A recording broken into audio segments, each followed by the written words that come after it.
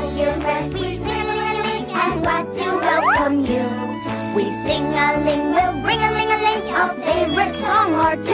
Or 3, or 9, or 12. It's so much fun to sing-a-ling-a-ling. We hope that you'll sing too. We'll ring-a-ling-a-ling and ting-a-ling-a-ling and sing-a-ling-a-ling with you. And wobbly! And welcome back to Channel KRT and to the second episode of We Scream. Today, we're taking a look at King Cole's Party, the second We Sing tape ever released in 1987. I'm Kit Quinn, and I plan on guillotining King Cole. I'm Randy Martin, and let's just say this, guys. The bar for We Sing is so fucking low that we have been saying that this one's not that bad. It's an SCP. Just for the record, the bar is below the Earth's core. That's what we're dealing with this fucking series. You thought the bar was low when it came to dating men? Wait till you get into We Sing. Oh, man. I'm Tyler Green, and when this episode comes out, it'll be my birthday. Happy birthday, me. Happy birthday, Tyler. Here's some We Sing. Happy birthday, Tyler! Yay! Oh, guys, just for the record, so, last night, Melody Mouse and Humbear broke into my house and kidnapped me. Oh, God! How are you holding up, buddy? I don't want to go too much into it. I mean, somehow they bypassed the armed guards entirely. Some of them were actually slain pretty gruesomely, I think. I actually had to clean some of that up this morning. They took me to the nearby park, and they handcuffed me to a chair, tied me down, and they just gave me all these really fucked up presents and shit, and I don't want to talk about it. Oh, God. My condolences, man. We'll try to send you a rope. Hey, guys, I just got a phone call from Humbear and Melody Mouse. They sang the address song, but it was my address. Oh, man. Today, we're talking about the second tape in the series, King Cole's Party. It was directed by Susan Shadburn and written by Pamela Bill and Susan Hagen-Knipp again.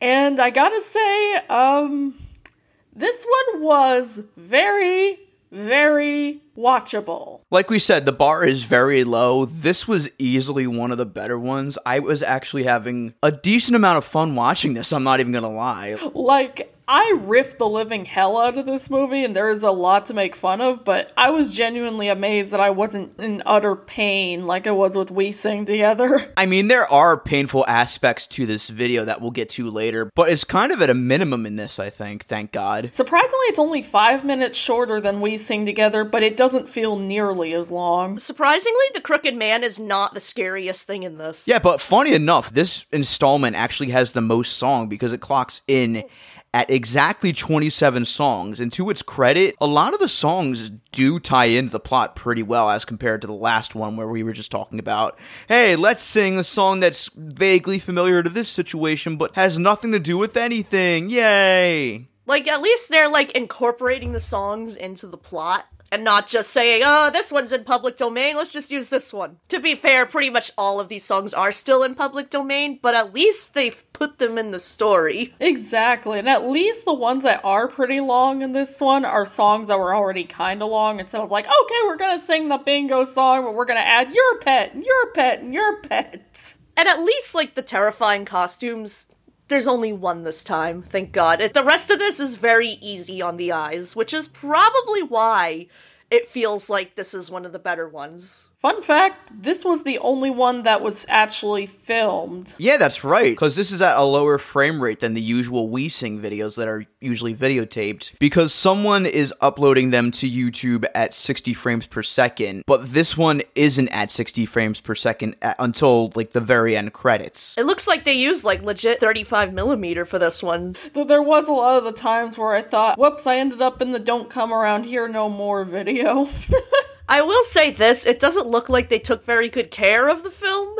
Like, there's a lot of, like, random cuts that are kind of jarring. There's a lot of big, huge splotches on certain frames. It just feels like they didn't really take care of it when they were, like, making new tapes for it. Like, they just shoved it somewhere, took it out, ran it through a tape, and then put it back. One other thing in particular that makes this one stick out, I was surprised at some of the cast in this. Like, It's not a huge cast for what it is, but I found out, speaking of the Crooked Man, he's played by, of all fucking people, Dal McKinnon. Yeah, the farmer from The Cat from Outer Space. Yeah, and Lady and the Tramp, and Bedknobs and Broomsticks. And he did a lot of Hanna-Barbera stuff, and he voiced Gumby at one point, too. Yeah, and then he also did voice work for a lot of Disney cartoons, and the Sabrina the Teenage Witch cartoon way back in the 70s, and just, holy crap. They got him for this weird-ass movie.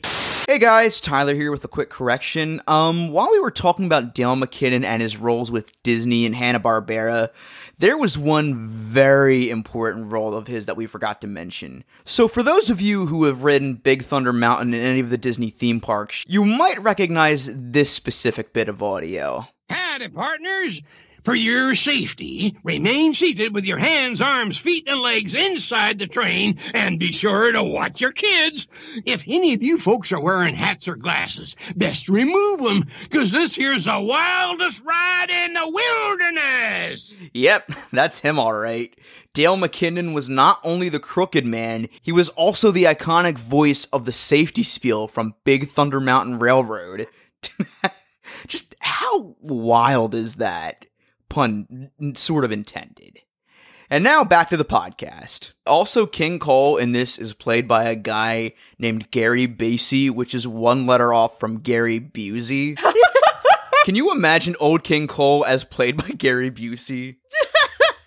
In a perfect world, but oh well. Also, the Jester is played by a guy named David B. Gomes, so I'm just gonna call him David the Gnome Jester. So it looks like Gary Busey was only in, 5 things, and that's it. So, one thing that I found out also is that there's this movie called Spy that not only Gary Busey's in, but also Twig Webster, aka the fucking rabbit from We Sing Together. So, Oh my god. That is such a strange coincidence right there. They're not even main characters, they're just bit parts, because Gary Busey is credited as Burley Artist, and Twig Webster is credited as the gallery owner. I'm on the IMDb page for Spy, and I gotta say, as far as the cast goes, I don't know who any of these people are, so... although Gary Busey was also in a movie called Frozen Assets, which Dal McKinnon also had a spot in. Huh. That's the weirdest instance of no escape I've ever seen. So this whole thing starts off with, should I even just spoil the plot twist? Because it's a pretty badly hidden plot twist. Yeah, let's just do it now. Spoiler alert, the father's reading to his kids because he's King Cole, and it's about as well hidden as Jason Lee's voice in Incredibles in the shadows, so... You can literally tell it's the same voice as the king, and you can literally see the silhouette of his beard and his hair, so they do this piss poor job. And you can already tell that this is going to be the plot device because the same kids that he's reading the story to are the kids that self-insert themselves as Jack, Jill, Little Boy Blue. According to Wikipedia, I'll go over the plot real quick. Jack, Jill, Mary, and Little Boy Blue journey toward King Cole's palace to join him and his other subjects in celebrating 100 years of peace in the kingdom, bringing various gifts: a kitten, a pair of mittens, and a fuzzy blanket, amongst other things. The main message is that the best gifts come from the heart, but it also teaches the importance of helping others and using good manners. Which I gotta say, King Cole's party is not that impressive, and King Cole is a fucking bastard. King Cole is terrible at practicing what he preaches. I'm just gonna say that now. Also, the plot of this literally ripped off The Wizard of Oz. Oh my god, you're kind of right, because the kid falls asleep and the kids actually don't show up again for 10 minutes because they have to go to the fucking castle. Yeah, so the movie starts off with everybody in the castle getting ready for the party, and it's basically this actually kind of cool medley of a bunch of songs. You have Old King Cole, Pat a Cake, Sing a Song of Sixpence. One thing I really like in particular about this movie, especially the opening, the sets in this are surprisingly really good. They have a lot of charm to them. They're built really well. They have a really nice sense of atmosphere to them. Also, one thing that I like about King Cole's party is that it has one thing that the first one didn't. Effort. They actually tried in this one. They actually got cast members who want to be there, who are actually enjoying this. Literally, they all seem like they have way more enthusiasm in this one. There are some very, little kids in this movie who look like they kind of just have no idea what the hell's going on, but...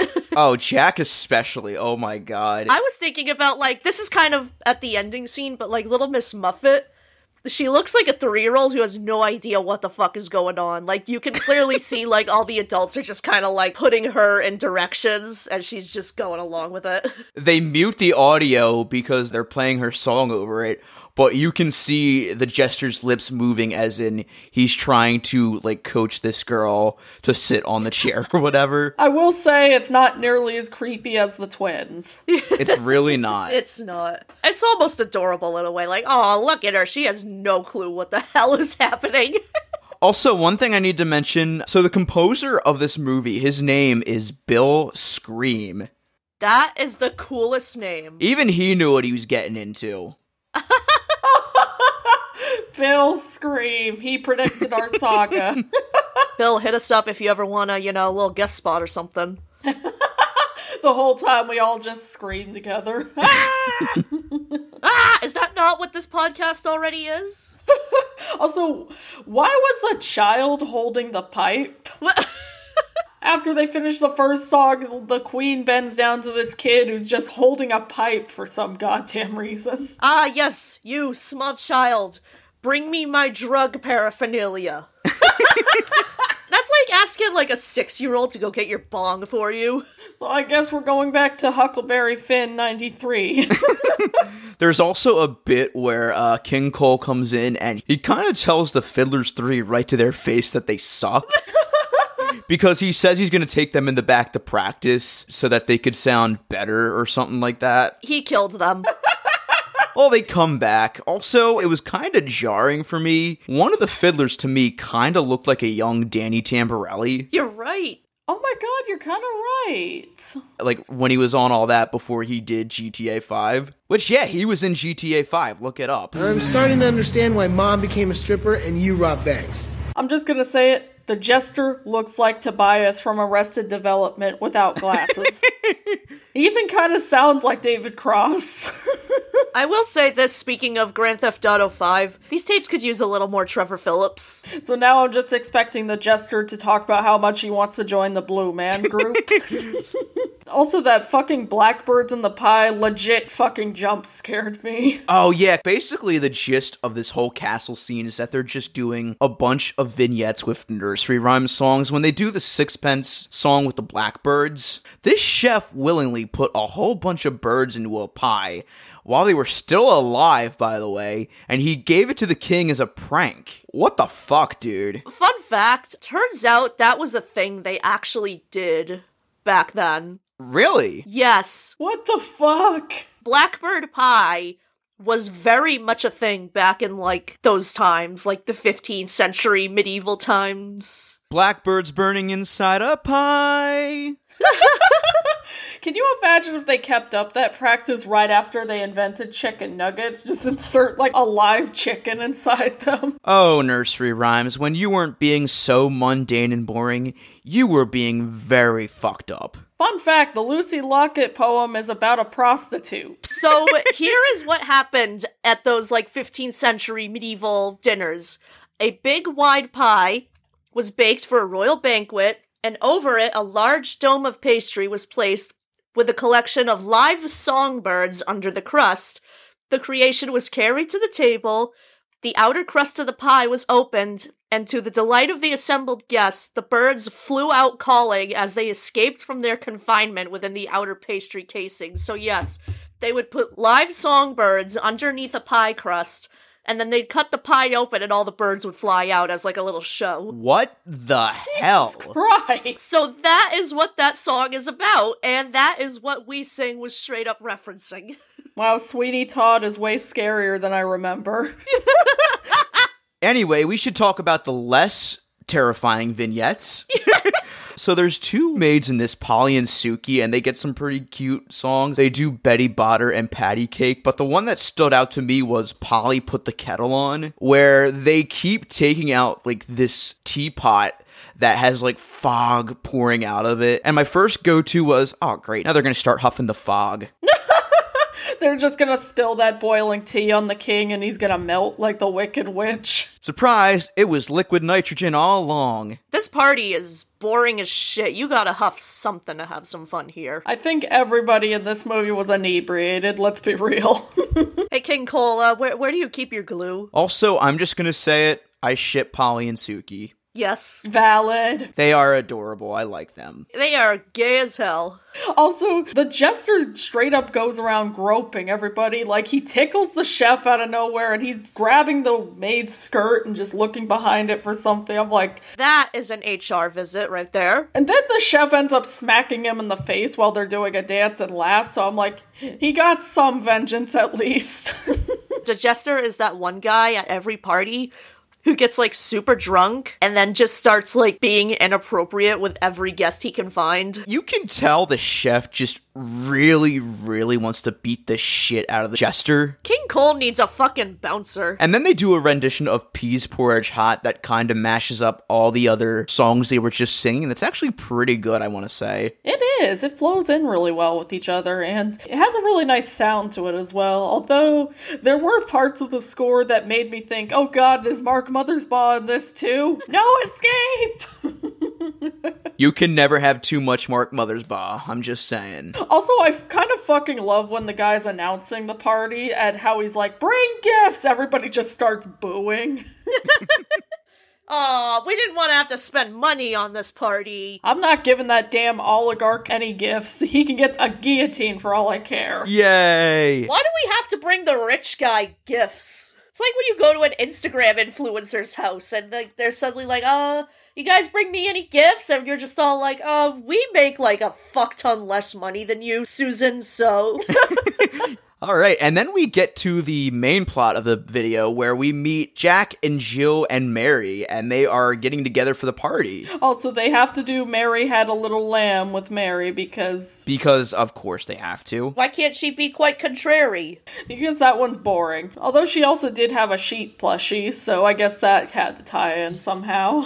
Yeah, the actual sheep kind of comes and goes. It shows up for the song and then it just kind of fucks off afterwards, and then Mary says something along the lines of, I'm afraid he'd get lost on the way to the party, but I knit the king some mittens from his wool. so that's why she's sending him home without any supervision whatsoever. We Sing teaches you to neglect animals, basically. Oh, yeah, and we should get into the fact that one of the presents they want to give to the king is a little kitten named Tiger, which I fucking love Tiger. Oh, He's such a good boy. Oh, Oh, kittens are good. boy. Although King Cole says that he has a tiger, he's like, yeah, but he won't fit in my lap. So cool, he's neglecting his tiger. Yeah, he's gonna neglect the tiger for the cat, and then when he gets bored of the cat, he's gonna neglect that for something else, so... No, actually, King Cole is gonna get his own Netflix series, and everyone's gonna worship the fuck out of him, and he's pretty much gonna be the saving grace for early quarantine, but he's actually a terrible person. Also, they say they're celebrating 100 years of peace, but they're like, King Cole's been keeping this kingdom together, and I'm like, he's 100 years old? What the fuck? There is no war in Ba Sing Se. I don't know what aging serum he's using, but he is the youngest 100-year-old man I've ever seen. He's sacrificed hundreds of people for his looks. And honest to God, I thought the chef, before I heard him talk, was played by Dom DeLuise. Oh my god! I can totally see that. And he played a chef on that Lamb Chop spin-off show, Charlie Horse's Pizza Place or something like that. That's right, oh my god. I gotta say, Gary Basey, despite the fact that I will gladly roast King Cole's character, he actually does a pretty damn good job playing him. He has a lot of enthusiasm and has a very similar Richard Griffiths vibe. This is gonna stay in my head all day, I swear to God, but Gary Basey, if they ever did a biopic of King Henry VIII, he should play him, because he looks just like him when he's all up in that king gear. Yes. You know, despite the fact that King Cole is just an absolute bastard, there's something that Gary Basey just really brings to the role that kind of has this warmth to it, I think. It does, yeah. You can kind of see why he's the father. It's definitely very fatherly-like. So then the kids hook up with Little Boy Blue, and they all sing their respective songs. So they sing Jack and Jill, Mary Had a Little Lamb, and then they sing the Little Boy Blue song. And they end it by having Jack do an impersonation of a cow mooing. And here I thought the dubbing in the Don't Have a Cow episode of That's So Raven was bad. Yeah, oh my god. In fact, there's a weird dubbing later too where a kid's singing like this high-pitched voice and all of a sudden it's like, duh, in a very low-pitched voice. Oh yeah, and they do it with the Jack jumped over the candlestick part where everybody in the crowd just sounds like little kids for some reason. Also, by the way, Little Boy Blue, they should have just told him to wake his goddamn ass up. They just sing softly to him instead of just nudge him to wake up. You have a trumpet, just like blow it. That'll wake him up. Oh yeah, and he wants to give his trumpet to the king too. So it's like, oh great, so you're giving up the thing you need for your damn job? Well, he says that he doesn't need it. The cows just listen to him when he calls them. Also, did we mention the blanket yet? I was like, do not give up your blanket to that motherfucker. If it's special to you, you should keep it. I don't think an adult man in politics really has much use for a child's blanket. It's just giving me flashbacks to Elmo and Grouchland for some reason. King Cole is basically Huxley if he's good. I haven't seen all of Elmo and Grouchland yet. Every time someone brings it up, all I can think about is CGI Telly. Fucking CGI Telly. Yeah, don't remind me. Ugh. Speaking of puppets, so then they go to this puppet duck who sounds exactly like Daffy Duck. And by the way, he's performed by a little name called Bruce Chessie from THX1138 and The Candidate.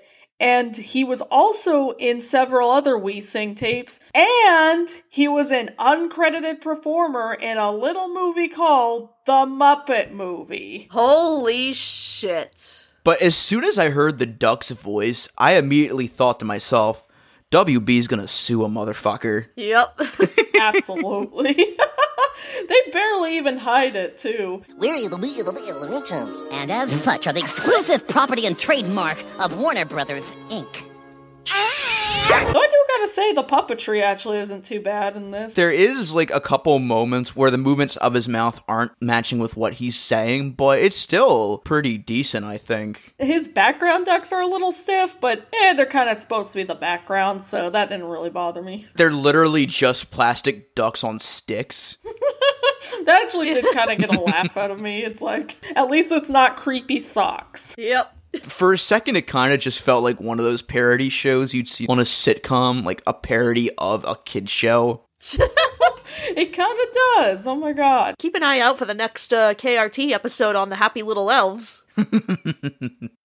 That's right, we're diverting this entire We Scream series. Huzzah! So we should probably talk about the Crooked Man. Oh, before that, we gotta talk about what the duck gives to the kids. So basically, as Randy said, this is a Wizard of Oz ripoff in the sense that the kids go from one place to another and they get a present from each character. Oh, real quick. What I meant when it was a Wizard of Oz ripoff was the whole, like, oh, it was all a dream, but, like, the characters from the real-life universe are all the characters in this. But I guess you could say that's kind of Oz-ish. Also, the ducks are Amish. Yeah, the ducks are Amish for some reason. I don't know why. Something Amish paradise. We've been quacking most our lives living in an Amish paraduck. The duck gives them a feather, but he's like, this thing is light as a... The kid's like, balloon? And then he's like, no, light as a... pillow? They're like huddling together trying to figure it out, and then they give up when the answer is so... obvious. How did they not figure that out? Like, I can understand it if the little kids aren't getting it, but Mary and Little Boy Blue, who are like clearly 10, 11 years old, aren't getting this at all. You're looking at a bird and he's talking about something light. Put two and two together, please. His present is that he gives them a feather from his tail, and it's a giant feather, so he gets it literally yanked off. Like, he literally screams in pain. I don't know if ducks do this. I have no idea if ducks do this. But I know cockatiels, when something startles them, they do something that most cockatiel owners call a butt blast, which is when they just rapidly just shed off all of their butt feathers. Oh, God. So if you startle a cockatiel, I have no idea if this happens to ducks. Any duck experts listening, let me know. But yeah, when they get startled enough, all their tail feathers just come off. So maybe the duck butt blasted his feather off. Sure, why not? So, as I said, the Crooked Man, played by Dow freaking McKinnon, of all people, basically starts dancing around these kids, and then he's not the creepiest thing in the movie, but he's still pretty damn creepy. Like, he's telling these kids, oh, you have to go over there, and then he leads them into a fucking song of This Old Man. He does From Wibbleton to Wobbleton. That doesn't go anywhere. He sounds exactly like the child catcher from Chitty Chitty Bang Bang. Oh my god. From Wibbleton to Wobbleton is 15 miles. From Wobbleton to Wibbleton is 15 miles. From Wibbleton to Wobbleton, from Wobbleton to Wibbleton, from Wibbleton to Wobbleton is 15 miles. And the way that this scene is lit, because it's just dimly lit this whole time, it just seems so ominous. So the whole time I keep thinking, he's definitely gonna skin these kids alive. Oh god. I mean, if any of you have seen The Conjuring 2, I actually just watched the clip of the Crooked Man from that movie. The kid, goes up to the door, and there's a dog. This isn't from Weesing, this is from The Conjuring. Surprisingly enough, Weesing isn't this fucked up, but the dog is next to him, but then the dog transforms into, the Crooked Man as a demon, and he's, doing the whole Crooked Man rhyme in, this deep, demonic, gravelly voice, and then he runs over, screaming fuck? to, his family, and then all of a sudden you see the Crooked Man's shadow still doing the rhyme, but it's one of the little girls who got possessed by the Crooked Man, and then she just, I think dies or something? Well, Randy, in all fairness, that does sound like something Weesing would do. So the kids decide that in order to understand the Crooked Man, they need to get as crooked as him, so Little Boy Blue does this weird dance? That should be a Fortnite dance, by the way.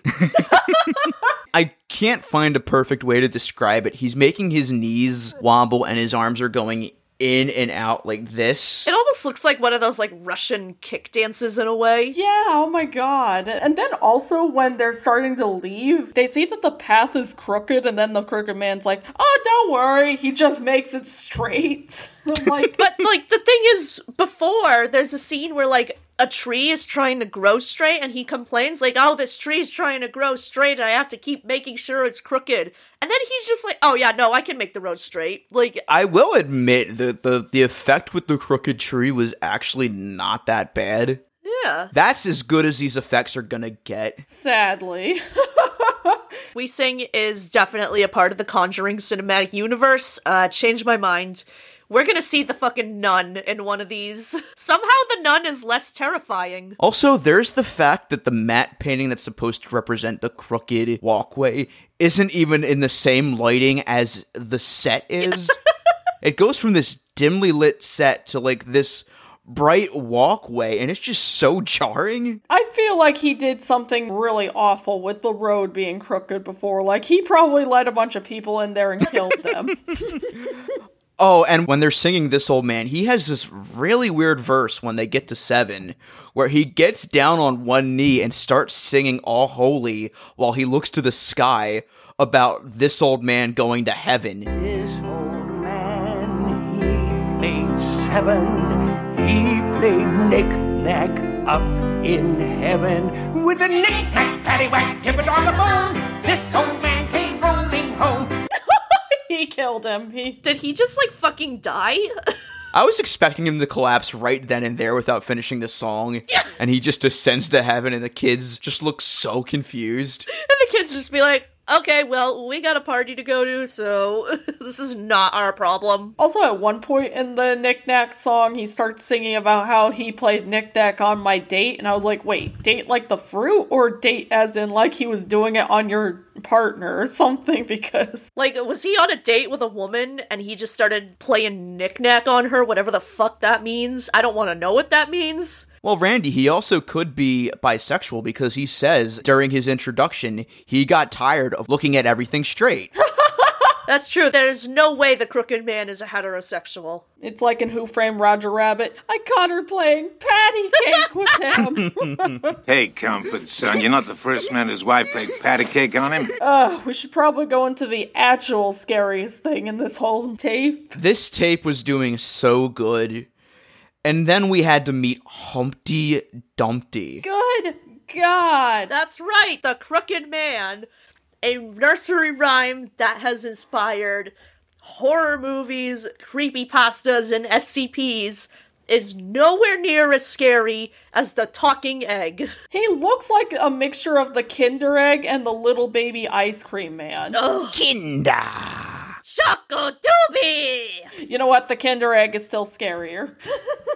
I genuinely don't know how they pulled the Kinder Egg off. It looks like actual flesh. Good God, that had to be an animatronic or something, because what the fuck? So the kids come across Humpty Dumpty's rotting corpse because even in the We Sing universe, law enforcement is just so corrupt because all the king's horses and all the king's men didn't bother to put him back together again this time. At least in the nursery rhyme, they, attempted. Yeah! They did the best they could, but here they're just like, whatever, he's dead already. So they sing the Humpty Dumpty song while they try to pad out putting Humpty Dumpty back together, which, by the way, is represented by two ovalish pieces of styrofoam.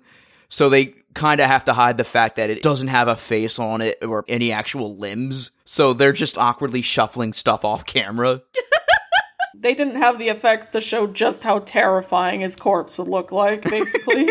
The edgy part of me just really wanted it to cut to after they were done putting him together. Like, all his limbs and his facial features are in the wrong place, and he looks like this freakish abomination. Thanks for helping me, children. Also, he constantly speaks in these fucking metaphors, basically. You know that Jenny Nicholson tweet where, when you're arguing with a guy on the internet and then suddenly they start using, big words to try and sound smarter than you? That's what Humpty is here. Yeah, absolutely. He'd be a total incel. There was just something about the way he delivered this role that, for some reason, reminded me of Kevin Pollak in the extraterrestrial alien encounter of all things. You know who he reminded me of? Who? A more douchey and intolerable version of the caterpillar from Adventures in Wonderland. Yeah. Oh, totally. Oh my god. Oh god, apologies to the caterpillar, but it's true. Which, by the way, count your blessings that they've never done We Sing in Wonderland. Oh god. No. We already have enough terrifying Wonderland adaptations. Also, using tons of similes and metaphors belongs to Hatter and Hare, you bastard. So, what he does after the kids force him to use normal people words is he, has everyone hold thumbs. And he speaks in this terrifying echo while he's teleporting them. I didn't know what he said. I just assumed that, he said something horrible and demonic. He said what Tom says whenever he speaks in a hollow voice after Jerry hits him on the head. So then the kids want Humpty Dumpty to return the favor by somehow teleporting them to the party. This whole thing has just been nothing but a wizard did it. Yeah, because they do this weird thing where he can't concentrate because he keeps talking in all these similes, which, dude, shut the hell up. Come on, just get us to the party, you piece of shit. And then when he does get them to the party, he says the word please, but he draws it out in this really uncomfortable way that's drowned in reverb. Good God. You know what? If this is what set off the satanic panic of the 80s, then that would be justified. But instead it was fucking Ozzy Osbourne for some reason. So they finally go to the party. And we get more vignettes. Yay! Huzzah.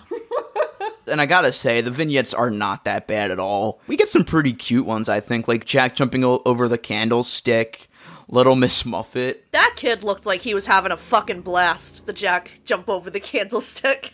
Just how, accomplished he looked after he jumped over it. The three men in a tub. Do you ever just get the urge to crash a party with your friends and you guys are just in a giant bathtub? At least they weren't naked, I'll give them that. There's nothing straight about that nursery rhyme. And they also do Little Jack Horner where he sticks his thumb into the plum and takes it out of the pie. Then this little shit takes the plum off of his finger and then puts it back in the pie. Well, now the pie's ruined. Thanks a lot, you little asshole. They also do one called Jack Sprat, which has him and his wife. I couldn't decipher the lyrics or the music for the life of me because the laughter just drowned it out completely. Yeah, oh my god, I couldn't understand it at all. It's like... It was like a Beatles concert in the 60s. You can't hear what's going on because everyone's screaming. And then we get the ones we mentioned, like Little Tommy Tucker, where the kid sings in like a baritone. And it's clearly a 50-year-old man singing. And the Little Miss Muffet. Oh, jeez, that kid had no clue what was happening. The adults are giving this their all. The kids just don't have the best sense of direction in this. Well, it's mainly just the little kids, because the kid who plays Jack, he's having a hard time, like, getting the choreography down and stuff like that, and then you have little Bo Peep that has, like, no sense of direction. It feels like one of those, like, elementary or preschool plays, where it's like, you have to show up because, like, come on, this is your niece, you know? But, like, it's not so much a play, so much it's a bunch of adults on stage directing the kids where to go. Like, training dogs. Yeah.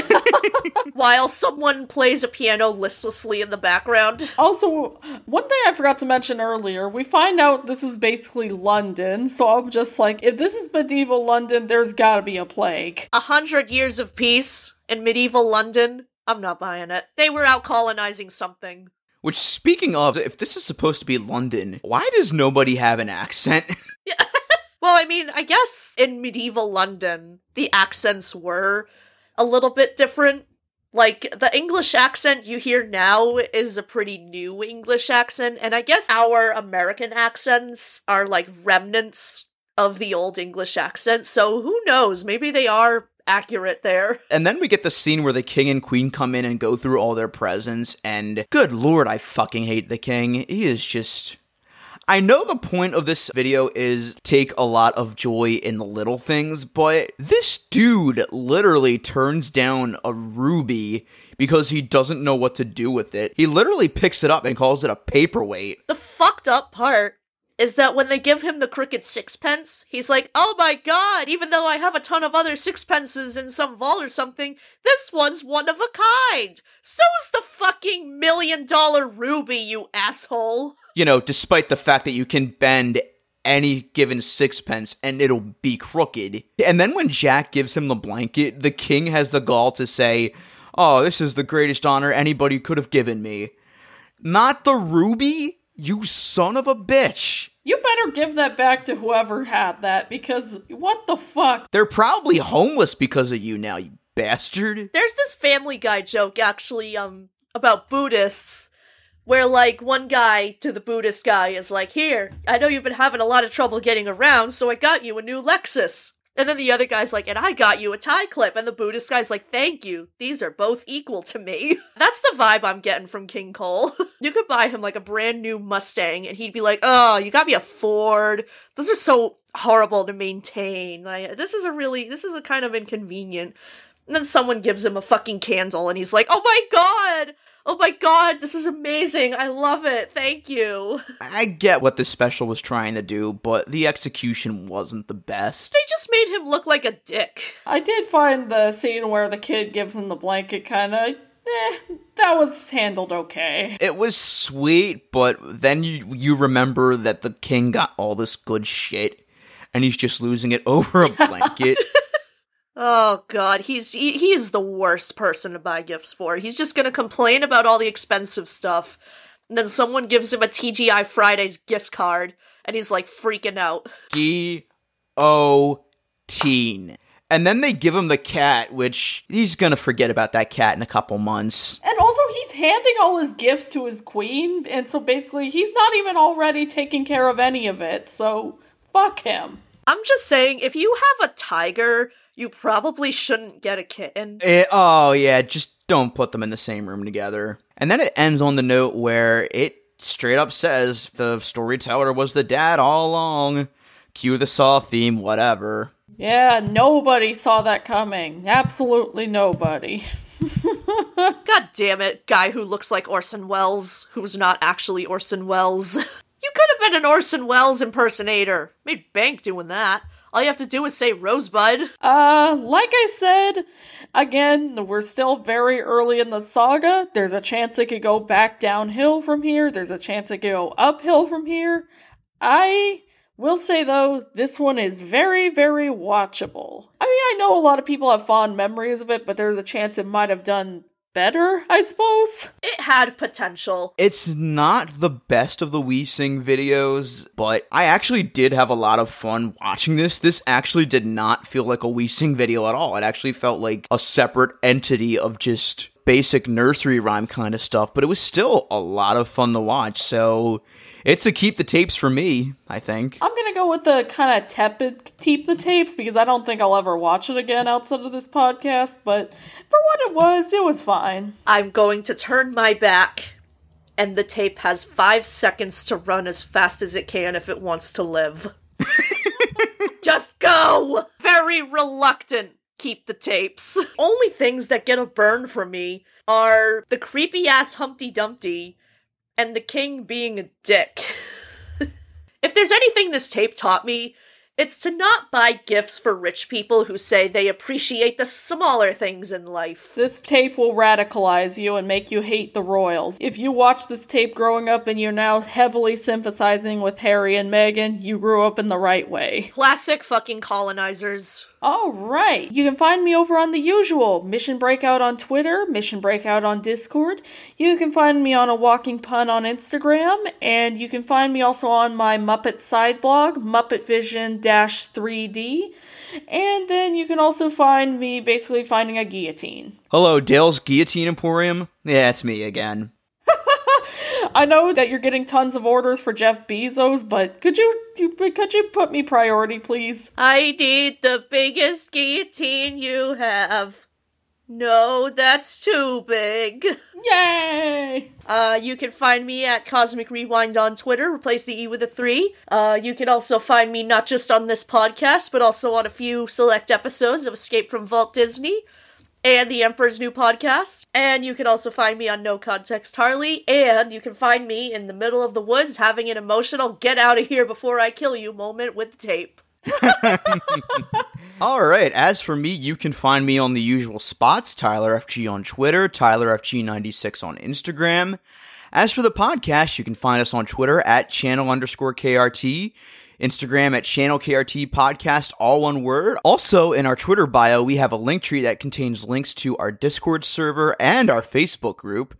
And if you want to help support us, you can also leave us a review on Apple Podcasts. Let us know how we're doing. Let us know whether you think King Cole deserves the guillotine or not. And if you want to help support us even further, you can support us on Patreon, where we have mini-sodes, outtakes, and even episodes of this very podcast, as well as the We Scream series one day early. And speaking of which, thank you to our pal Gomer, who pledged to us at the $10 level. And as for me, you can find me playing Knick Knack in Hell. Channel KRT, we scream to static. Ah!